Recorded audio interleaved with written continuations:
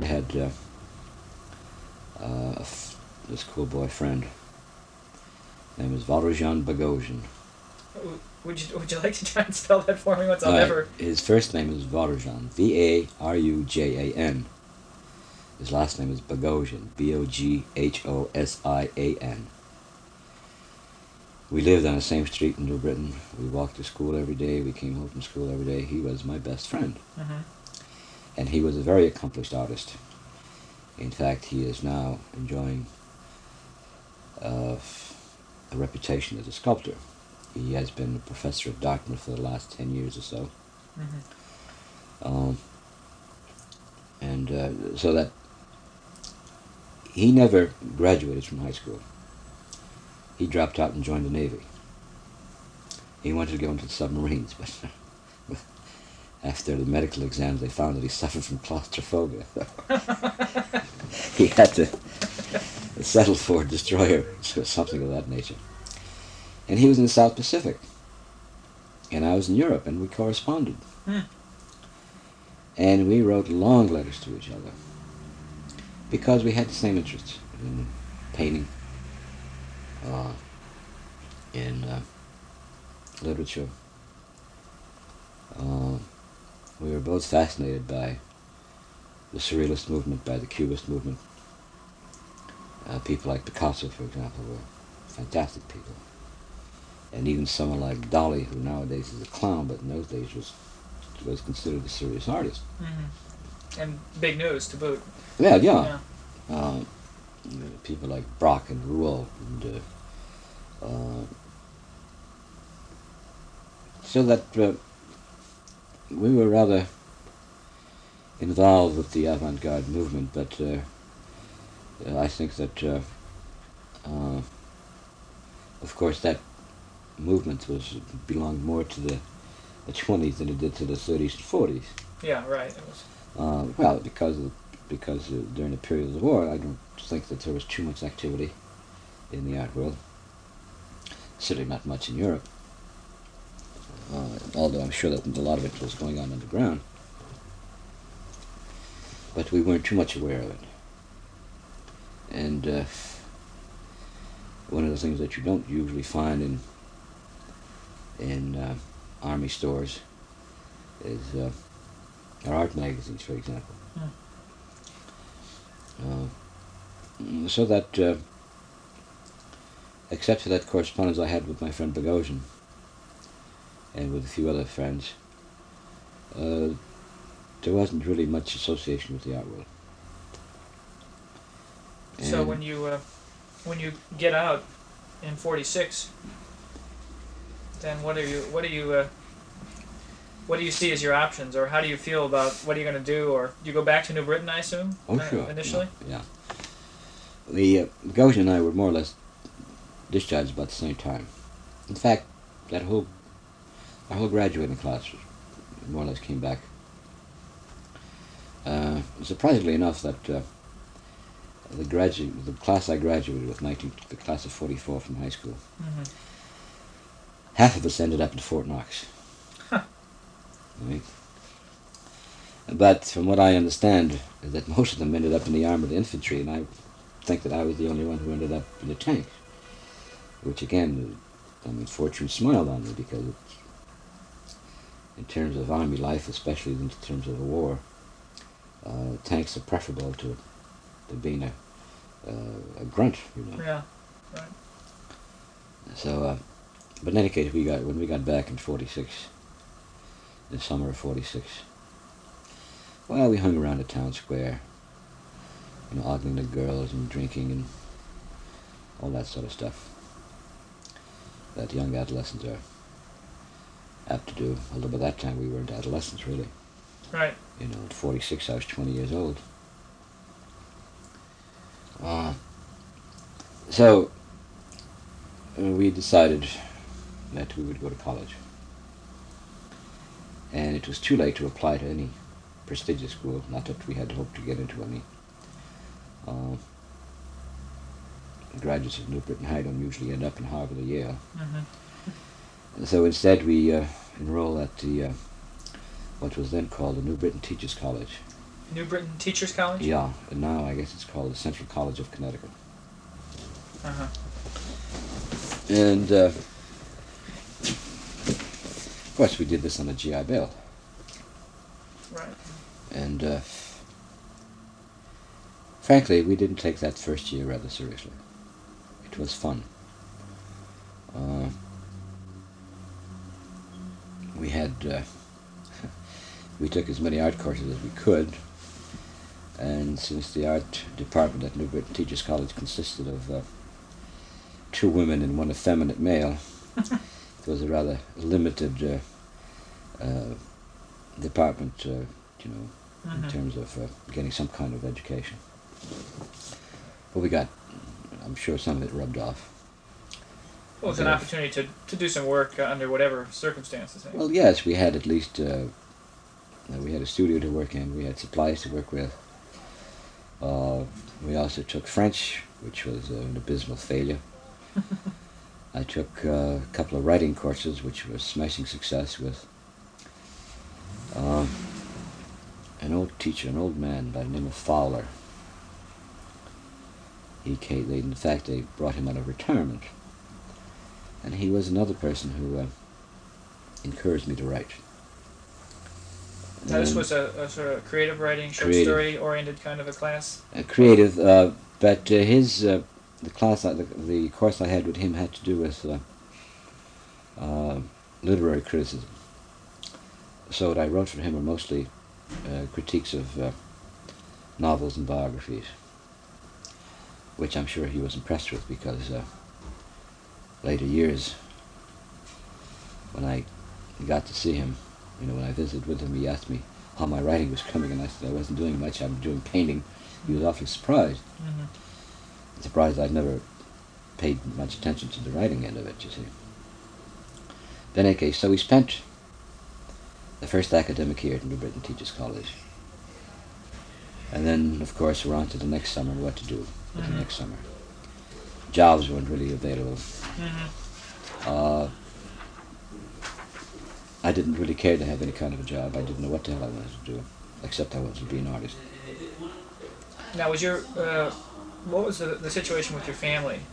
Was your father working again? Oh yes, by that time my father was working steadily. In fact, he had enough money saved through the war that he bought a house, first house I think he ever owned in his life.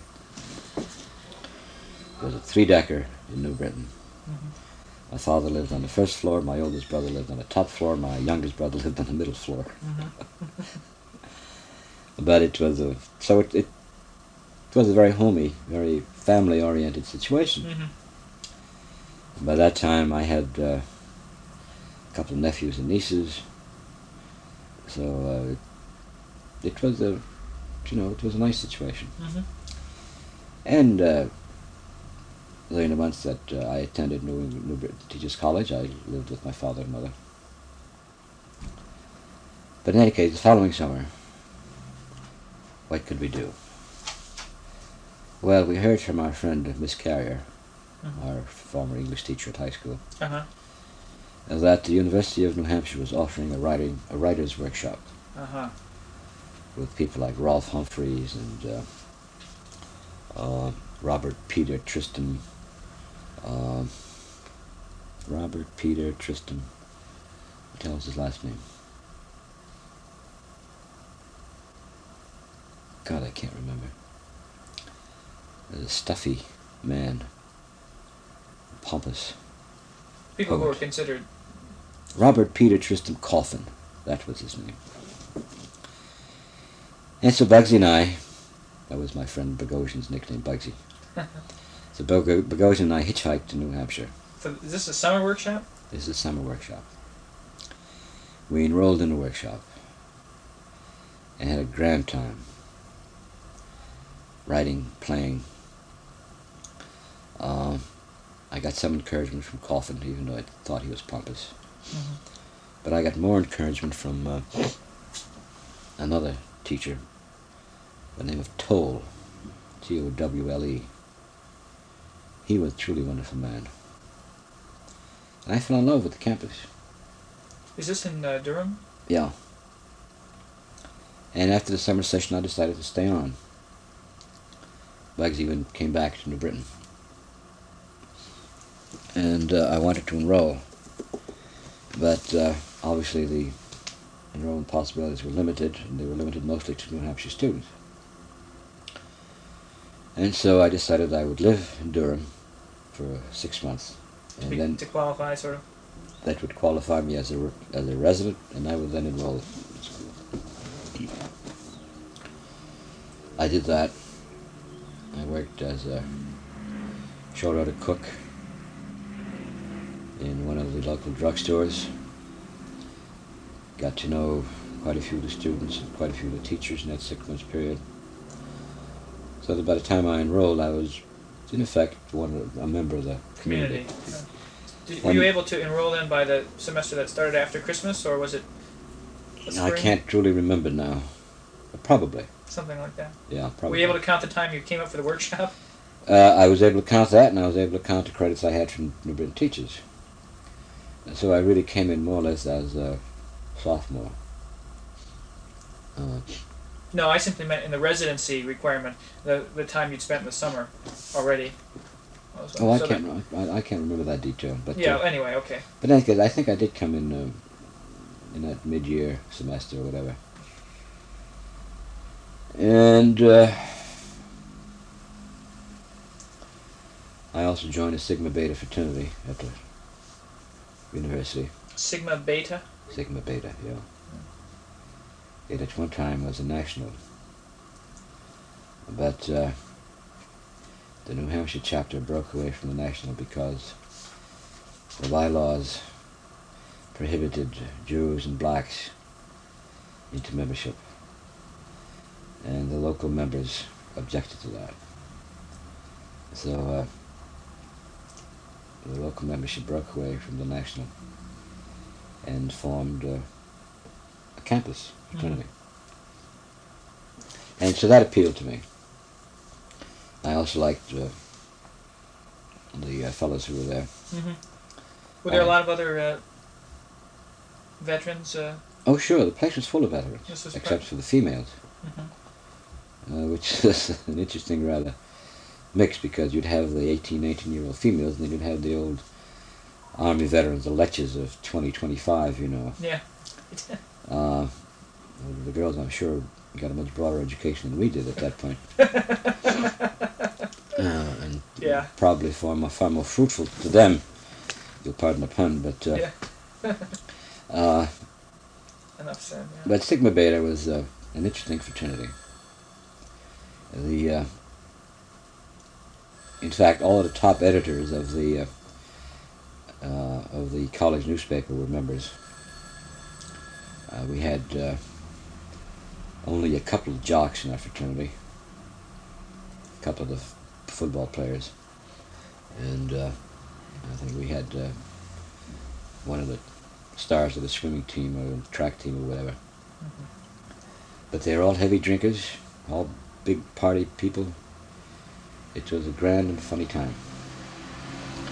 And I must say, at some expense of the academic requirements and standards. Mm-hmm. Although I felt that my education truly didn't come from the classroom, but it came from outside. For example, my tenure on the newspaper as a cartoonist and feature writer, I think I learned more from doing that than I would have in the classroom. Was it a weekly? It was a weekly, yeah. And we were rebels. We rebelled against the New Hampshire legislature because at that time that peculiar legislative body was scrutinizing the faculty at the university, trying to find communists and pinkos, you know. Mm-hmm. And they in fact did really psychologically brutalize a couple of the professors. One of them who actually did move to Ohio State, and one of them who weathered the whole thing and died a few years ago. Both of them English professors, and both of them probably the best members of the faculty, which was was the truel and the cruel shame of it all. Yeah. That the best members of the faculty were harassed, and one of them was driven off campus. And in Seems fact, the students suffered for it. Yeah, seems to have been the order of the day almost, really. Though, It seems so. Yeah. It seems so because I had one of these men as a professor, Daggett, his name was, and he taught a class in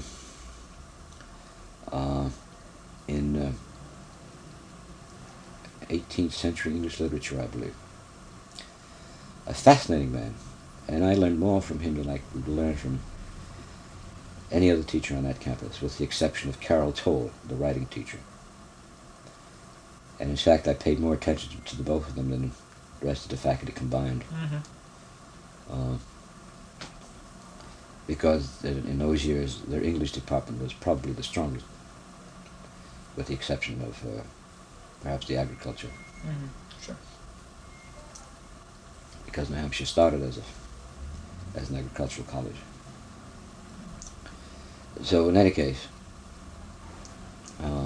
did you continue working in the visual arts in class? Yes, they didn't have a major in art, so I majored in English and I minored in art. But again, the art department was really badly organized, badly structured. The head of the department was an architectural, a naval architect. Really a dull, boring man, Mm-hmm. and he was the one who taught art appreciation. Yeah, it seems as though most of the strong art departments of today, in the last 10 years, really only had begun to be organized at this point in time, the late 40s, early 50s. Well, most places. When I left the university, it was about the year I left the university, then it began to really acquire some strength and some credibility as a department. So what kind of things were you actually doing in terms of the artwork? And what was your own work like? How would you characterize it? Well, characterize it, I would say that I was searching for something. I was drawing, I was painting, I was sculpting. All pretty much within a sort of a standard representational mode at this point? Or Right, well, these were, in those days, they were required courses. If you minored in art, there were courses you had to take. Mm-hmm. In fact, one of the courses you had to take was ceramics.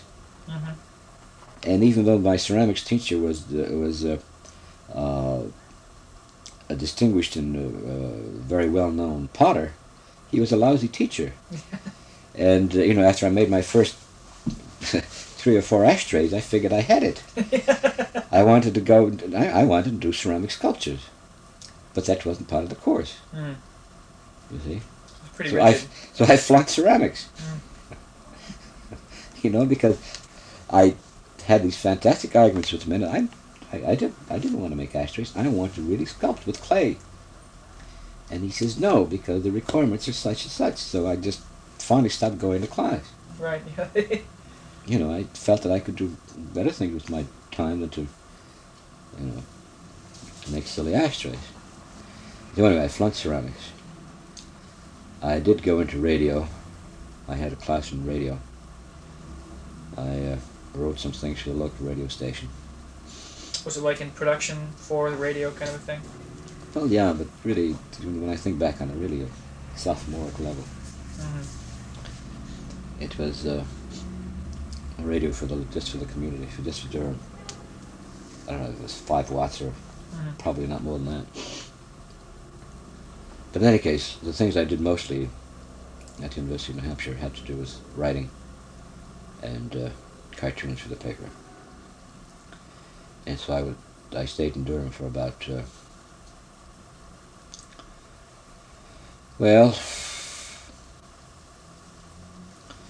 up to about 1949, I believe. Well, let's see, if you would have started around the middle of the 47-48 school year, and then were you there like for only 1 complete school year, or maybe for 2 complete school Almost years? 2 complete. So sometime in the middle of the... I think I left in the middle of my senior year. Which would have been the 49-50 year? Yeah. Right around the end of the... Yeah, well, I actually didn't leave. I was actually... Oh, you actually had... I was on probation for one semester, and I made up my marks, and I was on probation next semester, and then they said, well, we think you better leave. So I stayed in Durham, I think, for that last summer. I lived in the frat house. Summer 1950? No, it would have been the summer of 49, I believe. And then I came back. Then I came to Boston. Why Boston? Just because it was handy? Because it was here. Well, the point was that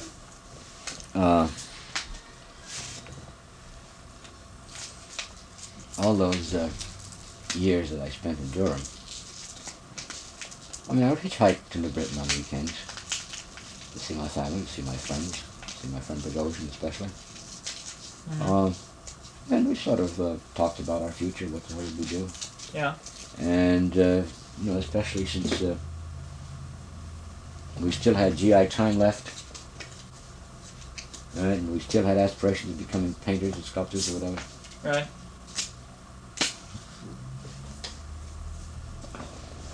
So, when I left Durham, mm-hmm. I had sort of prearranged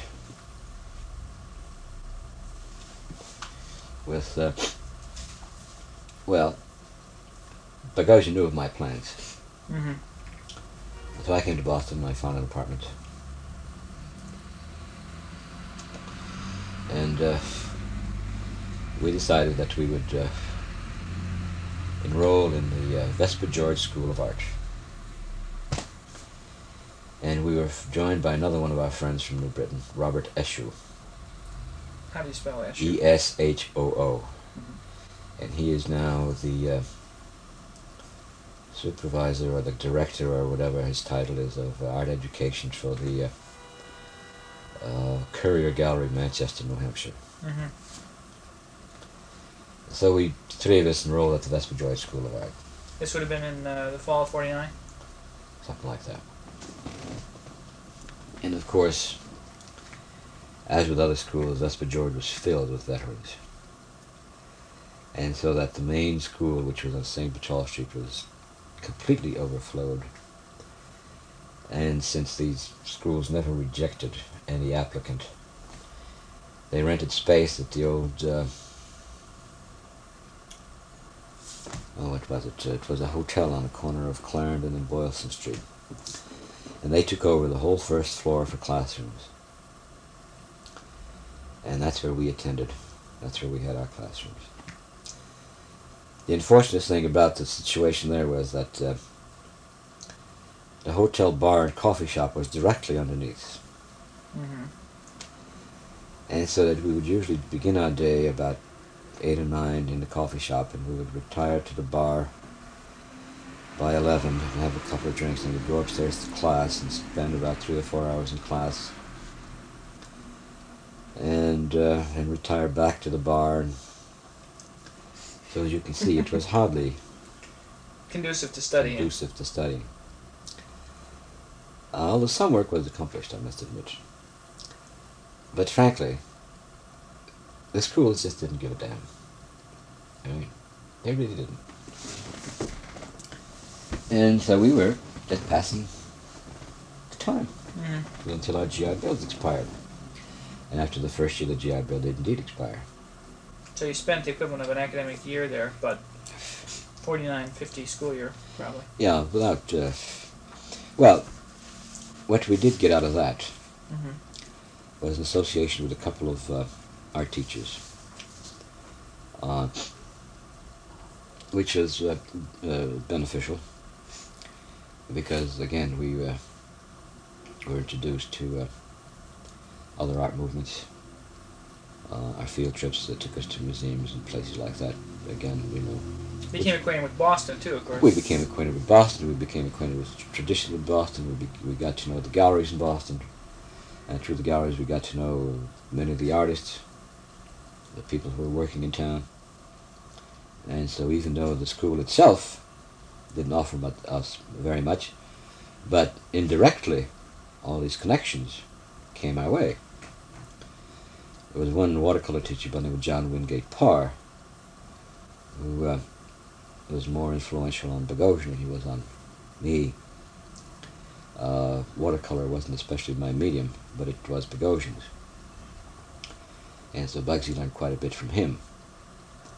But you have to understand that with that kind of association, an awful lot of the student-teacher relationship went on after class hours. Mm-hmm. Sure. On weekends, you know. So that that kind of a relationship was far more useful than the classroom atmosphere would ever be. So even though I, laugh at school, it was a productive year. It introduced me to as I say, to the gallery people. I started to work for Margaret Brown. She had a gallery on Dartmouth Street. Now, did you start doing that while you were still sort of as an adjunct to going to school kind of thing, or right after? This came probably a year or so after that. You mean a year after you'd been out? Yeah. The point was that I had the introduction. What wasn't available then was an opening in the gallery. Margaret Brown was the name of the woman who owned and ran the gallery? Right, it was called the Margaret Brown Gallery. Mm-hmm. In the meantime, after that academic year, I went back to my short order profession. So, I'm just trying to get some sense of the chronology. You were 49-50 school year at the Vesper George School. And That's about right. Probably sometime in 51 you would have started working, or maybe even the 51-52 season you would have worked for Margaret Brown? Well, it probably was more like the 50-51. Yeah. So you were only... Summer you were doing the short order business and... Well, it wasn't just the summer. It was sometime earlier on than that, or a few months before that as well. Mm-hmm. Because I don't think I went to work for Margaret until sometime in January or mid-season. Later on. What did you do at that gallery? Well, just about everything. I made frames, swept the floor. I helped hang exhibits. Mm-hmm. Whatever a handy boy would do in the gallery. I mean, she was a strong-willed woman. She ran the show. Were you the only other employee? No, there were a couple of others. A couple of others? Yeah. It's a fairly large operation in a sense then. Well, yeah, but she was a top gallery in Boston at the time. And she showed people like Alexander Calder. Ah, okay. And who else? Well, some of the avant-garde people of that period. Yeah, that gives me a sense. I think that she might have had a Jackson Pollock show. Probably one of the first I'd ever seen. So, I can't say that it was a happy relationship because she was very difficult to get along with. Mm. And I think I stayed with her for only about 6 months. And, but in any case, one thing came to my mind, that the year after the Vesper George, the three of us, Bogosian, Eshu, and I, decided that we would try the Boston Museum School, right? And one of the requirements was to prepare a portfolio of drawings and whatnot. So we did, and we submitted them, and in due course, we got our notices. Bobby Eshu was accepted. Bogosian and I were rejected with a note that said, "Yours is not the kind of work we'd like to encourage." Not just a rejection, but really laying it on. Yeah. Huh. But, I mean, I think it's in terms of, insofar as I'm concerned, that probably just as well for them. Mm-hmm. But I think that they were sorry that they rejected someone like Bogosian. Yeah. Because he's now truly a star, and it would have been for them something wonderful to have him included among the alumni. But after I got through with Margaret Brown, I went to work for Hyman Swetzoff. Now, how do you spell his last name? Swetzoff. Okay. Hello. Hello. Can I come in? Sure. Let me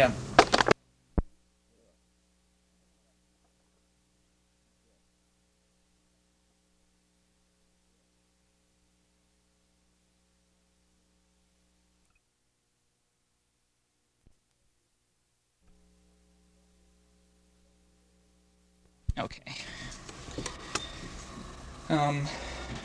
Did you go right to work for him after the next season, essentially? About, I would say. I think we, Bogosian and Bobby and I, and a couple of other of our friends, and along with James Wingate Parr, we went to Provincetown for that summer. We rented a house, and so we stayed there for the summer. And I think it was after that summer that I came back. We all came back, in fact, to Boston. Mm-hmm. And Bobby went to the museum school. Bugsy began to paint seriously. I went to work for Swetzov. Now, at this point, did you have any feeling that you were... I mean, were you becoming more seriously interested in the idea of the gallery business itself, or had that really not occurred to you? No, it hadn't really. And what role was your own work playing in your life at this point? I was painting and drawing at the time.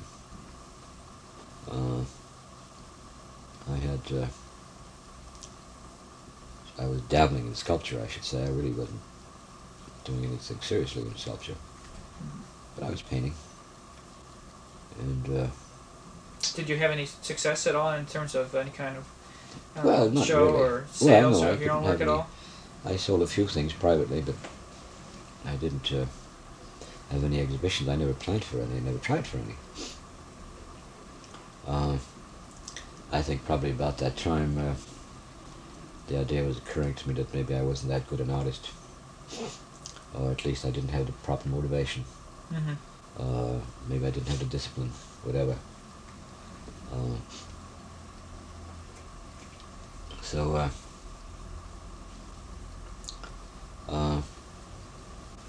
I suppose I concentrated most of my work with the gallery.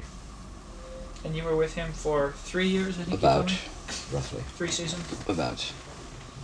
And again, I did just about everything that a hired hand is supposed to do. This was a smaller operation, I take it? Much smaller. He's just, he and I and his brother, Seymour. Mm-hmm. His brother Seymour was a framer.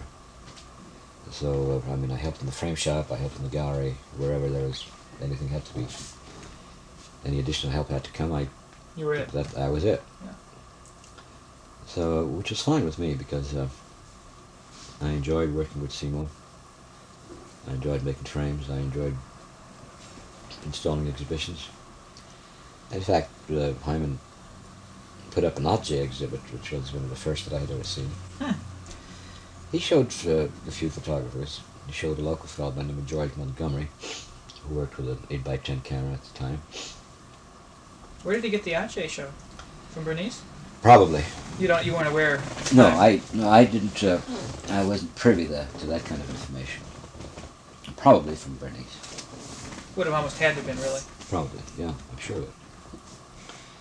So I had my first introduction to Atget there. But he showed people like Chalachev. God, I can't remember. But he really had some very good exhibitions. And in terms of the gallery standards in Boston, he was probably next to Margaret Brown. Mm-hmm. Now, was this a living? This was all you? I mean, this supported you. It was your sole means of support. Yeah. Well, those days it didn't take much to live. Mm. Yeah. Everything was much cheaper, so didn't really have to have much money. And I think finally towards about 53, I believe it was or so, I finally broke with Hyman. I'm just saying here, you would have worked for him probably the 51, 52 season, 52, 53, and 53, 54 season. No. I don't think well, perhaps, but I don't think I went into 54. Probably 53. I don't know, 54. Maybe the fall of 53, maybe. Yeah, because around 54, I began to entertain the idea of opening up my own place. And of course, the idea was how to do it. I didn't really have any money. And since I had become by that time a rather skillful picture framer, I began to make picture frames on my own in my bedroom.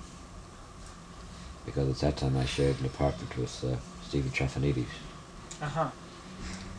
Now, who is he in this scene at this point? I mean, he's obviously one of the people you show later from the list. Well, he was primarily a painter, but he also began to photograph about that time. You just met him through the connection of paying people in Boston? Sure, he exhibited with Margaret Brown. Ah. He was one of her stable of painters. Is he a good deal older than you, or was he just... No, he's about my age. Very successful at this point? Yeah. Well, he was a very talented painter in a traditional sense. He a very accomplished painter, a very aggressive, good businessman, I would say. And so that success came to him, that kind of success came to him rather early. By the time I knew him, he had at least one successful exhibition, if not two, with Margaret. So he and I shared an apartment, and I started making picture frames until my business got to be too big for that bedroom, and so I took over 161. Now, when you say you took over, I mean you were in the area, or you? Well, we lived on the corner of Dartmouth and Newbury, over Joe's Ass Restaurant. That's where Steve and I had the apartment. And so when the first floor of 161 became available,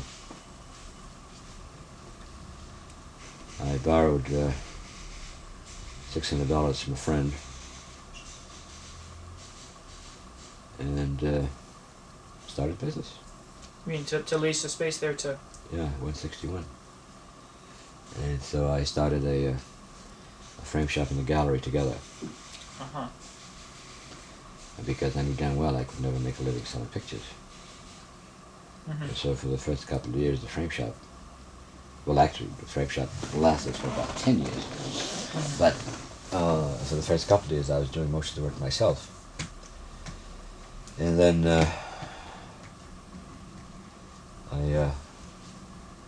I had known my first wife by then already, Marie. And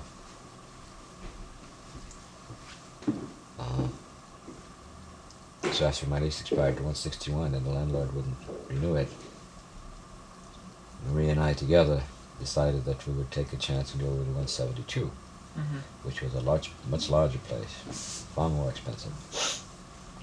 But it gave us much more room. It gave us a larger frame shop, a larger gallery, and that other room which we eventually turned into the photography room. You know. So you were at 161 for 2 seasons? 54, 55, and 55, 56? Maybe longer. Probably. 57 is when you opened at 172, I think. Well, then it must have been that I opened up at 61 about 55 then. Ah, okay. Because it was just 2 seasons. Yeah, I really can't remember what the years are. Well, just to give it roughly the relationship. I never paid attention to that kind of nonsense, so it's very difficult for me to. So in any case, we did move to 172, and Marie came in and she took over some of the administrative duties. That's why you've probably noticed in the file the correspondence. Some of the correspondence and the letters to and from her. Right. Yeah. And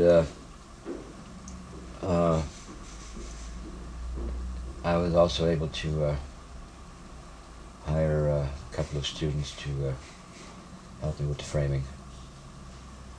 And by that time I got to know many more artists, and I was able to acquire shall we say, a stable. Sure. I hate that word, but... Yeah, well, it suggests that that the contents of it are somehow prized thoroughbred animals of no particular intelligence, but great. Either that, or it's full of horse manure. Yes. However you want to interpret the stable. Roster or something is maybe a better word. Well, roster is much more refined word, I suppose. And surprisingly enough, I can't remember many of them. That's how distinguished they were then and how distinguished they are now. Well, which isn't really true because uh, Jack Kramer and Morton Sachs Morton Sachs, I know. were two of the people. They are both now on the faculty at Boston University. Doug Hubler, who is now one of the top conceptual artists, I think I've seen his name. Yeah. who at that time was was an abstract expressionist. He I didn't know it then, but but I've been watching his career since those 172 years, and I've discovered that he has that fantastic facility to change with the wind, you know. To be fashionable, huh? He becomes trendy about a month before the trend takes form, you see. Really hits. So it's one, I suppose, if one doesn't look too closely, one might consider him a trendsetter, but on the other hand, one might also consider him a trend follower. I don't know.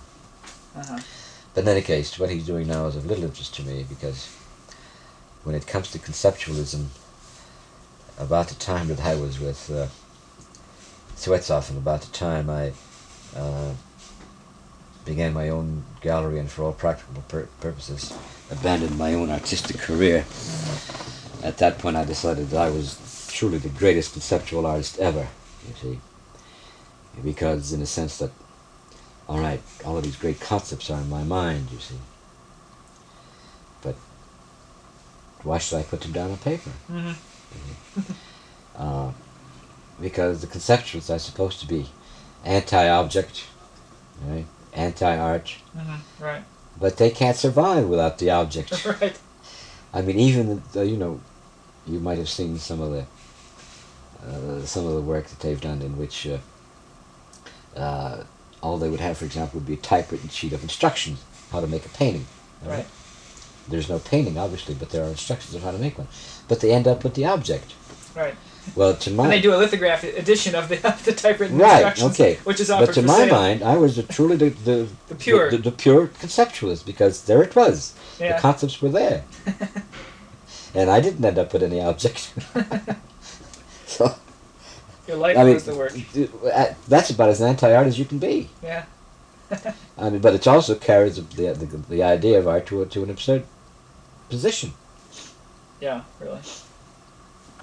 So in any case. So you, at 172, I take it then you begin to have some real success in the actual picture selling business. Basically. I showed people like Jonah Kinnigstein and who? Jonah Kinnigstein, Norman Rubington, Neil Wellington, Bertrand Dorny, a French painter. In fact, he was the first painter I exhibited, I believe. Or no, at least, no, he wasn't. I gave him his first show ever. And he was a French painter. He was from Paris. Came to this country, married a girl from Newton. And while they were here on their honeymoon, he showed me his paintings, and I liked them, so I showed them. And now he's got some success in France, in Paris. He is my son Christopher's godfather. We still correspond after all these years. He's not doing any painting, but he's become a rather successful printmaker. How do you spell Dorny? D-O-R-N-Y, Bertrand Dorny. And his wife, Anne Walker Dorny, she's successful too as a printmaker. And they've lived in Paris all these years since that first show of his at my gallery in 55. Who else did I show? I showed Nina Boland, a very good draftsperson. I hate that. Isn't that Draftsman, she was. Yeah. So, William Georginis, a very good painter. Howard Schaefer, another good painter I showed. Who else was there? Oh God, I can't remember. Well, we don't need to recall all the names of these people. Well, in any case, I mean, I'm trying to recall it from my own sense of, how shall I say, of presence or of identity or whatever.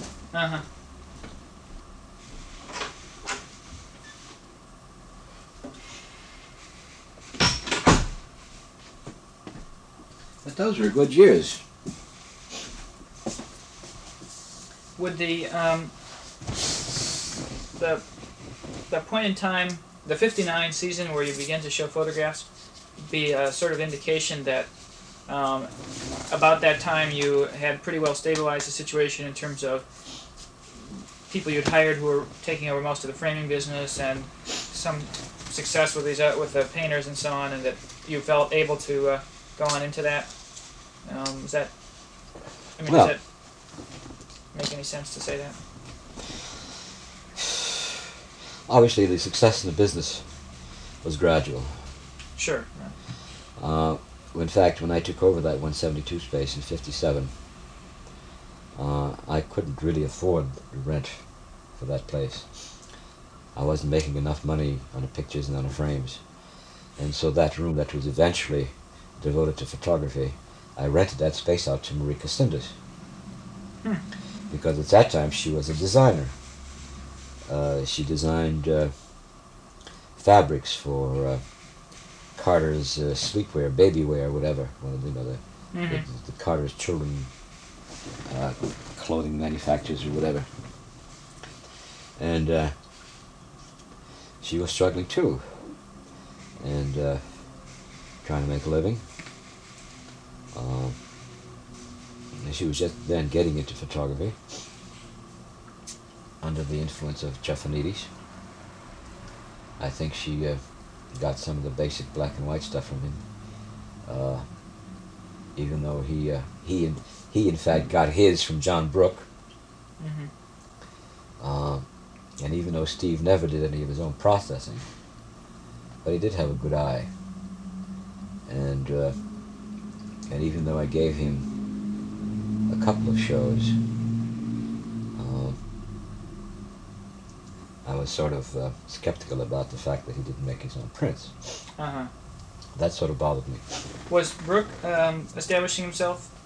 He has a business down the street here, or did a couple of years ago. He's still here. At that time, he was towards the lower part of Newbury, and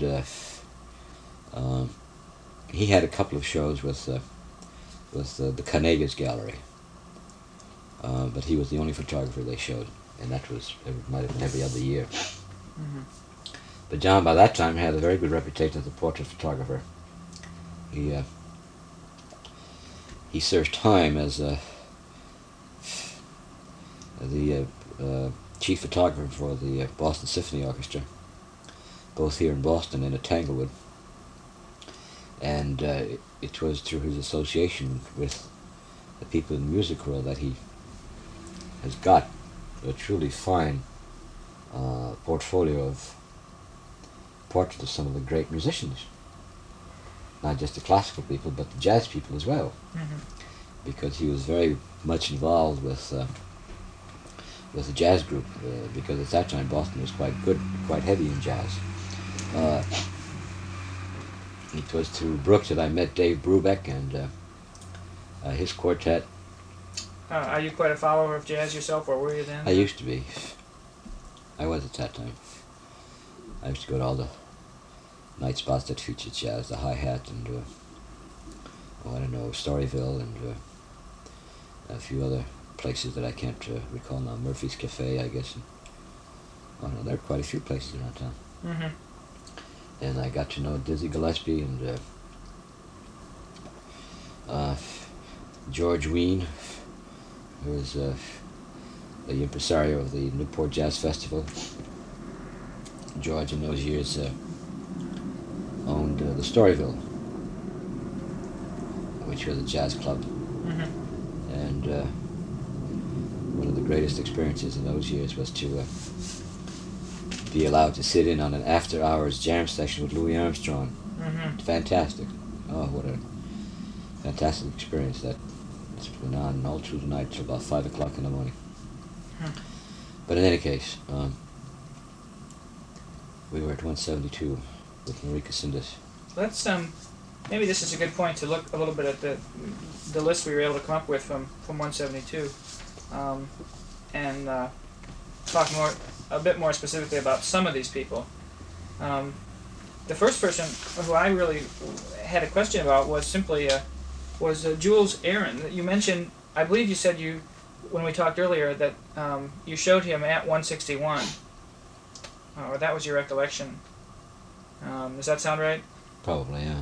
Because I've known Jules for all those years. Now, the only thing I was able to find on him at all was a book of travel pictures or some kind of little sort of how to do it kind of book. Right. And I at one point had him confused with Leo Ahrens, who was a New York commercial photographer. No. But Jules, Dr. Jules Ahrens is an astrophysicist. And, but he was a very good photographer.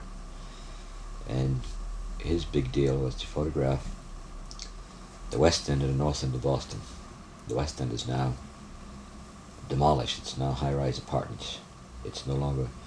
Well, at that time when Jules was photographing, it was a truly, in a sense, a true neighborhood composed mostly of the lower-class Jews, some Italians, some... I think there might have even been some Poles there, and some Greeks, things of that kind of. Which was a mixed community. Is this the area now that's there's the Storrow Drive Rotary and Cambridge Bridge and the Mass General sprawl? Right, it's just in back of the Mass General. Yeah. That was the West End of Boston. A wonderful, warm place. Mm-hmm. In terms of the people who lived there, in terms of the ambiance. It had an old country atmosphere about it, you see. But that's now demolished and those ugly buildings are in its place. The North End is still more or less intact, and Jules photographed there. And Jules, as an astrophysicist, of course, very respected in that field, traveled quite a bit around the world. Did he work at Harvard or somewhere like that, Ron? No, he works for the, I think, for the United States government. And I never did ask, and he never did volunteer to tell me where the hell he was based. And you don't know? No, I don't know. That aspect of it doesn't interest me. Yeah. But as I say, he traveled quite a bit. Down in South America, down in Europe, Asia. And he'd always come back with some fascinating photographs. Because Jules, even though he doesn't practice the concept of pre-visualization as Western Adams might, when Jules goes, he shoots as many rolls as he possibly can, comes home and immediately develops the negatives, and then in the summer months he prints. Or maybe it's the winter months, I can't recall now, but in any case, he usually reserves a month for himself to print. Mm-hmm. And so that in those days it was always a fantastic thing to wait for that month. And because he'd come back with some very interesting pictures. And I've admired him for that. Because he understands, I think he's a realist about his position in photography. He's a realist about his position in physics. And so that he doesn't live that kind of frustrated life that so many other photographers do, who try to make a living and at the same time practice photography. Mm. So that he realized that he had to, in a sense, develop two different personalities. And he's very happy with both. And even though some of his pictures might not appeal to, how shall I say, some of the mysticists in photography, he's still, I think, a very good photographer. Is his work sort of in, I don't know, there were one or two in the Rodegavir section I think we looked at from later show, and my sense just is that he's kind of in the Cartier-Bresson to Cortez sort of street people kind of mode. Right. He he's not happy in the studio working with a large format camera. He usually uses a Rolly. Uh-huh. And perhaps a 35. But I suppose if you had to pigeonhole him in any way, you might call him a social documentarian. Hmm. I suppose that's about as good a title as any. Mm-hmm. How did you come to meet him? If he's, being that he's in physics primarily. Well, he was always involved with the art community. Uh, because most of the, well, I didn't know too many photographers in those early years. I did know Jules, I did know Steve, I did know John. Uh, but I don't remember any others, really. And so, from my point of view, it was logical. I liked his pictures. And I've always run the gallery on the premise that I show what I like, Mm-hmm. regardless of whatever it might be, painting, sculpture, graphics. So that, in the same sense, I like Steve's pictures as well. And so, it seemed logical for me to show those people at that time. And then when I moved to 172, with Marie coming in as sort of a partner, I suppose. We weren't married at the time, but we lived together. And she was a friend of Irene Schwachman's. Which is how you... Right. That's how I got to know Irene. And we would meet socially. And Irene, I think, did a subtle job on me in terms of orientation towards photography. And she, whatever arguments she had were really quite compelling.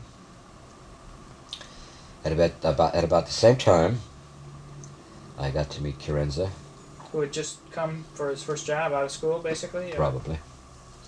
And I got to meet Caponegro. And a couple of other photographers whom I can't recall now. And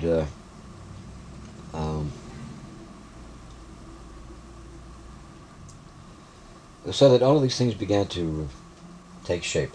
Sort of work together. The things that Irene was telling me, the pictures that I had begun to see from Chirenza and Caponegro, the books that Irene introduced me to, that Caponegro introduced me to, so that all this stuff began to take shape. Mm-hmm. And let's talk a little bit about Irene Schwachman, because she's obviously been a sort of a person involved in photography in this area for quite some time. Very much so. Yeah. What is how does she? What do you know of her initial coming into photography? Have you ever learned I don't know anything about it.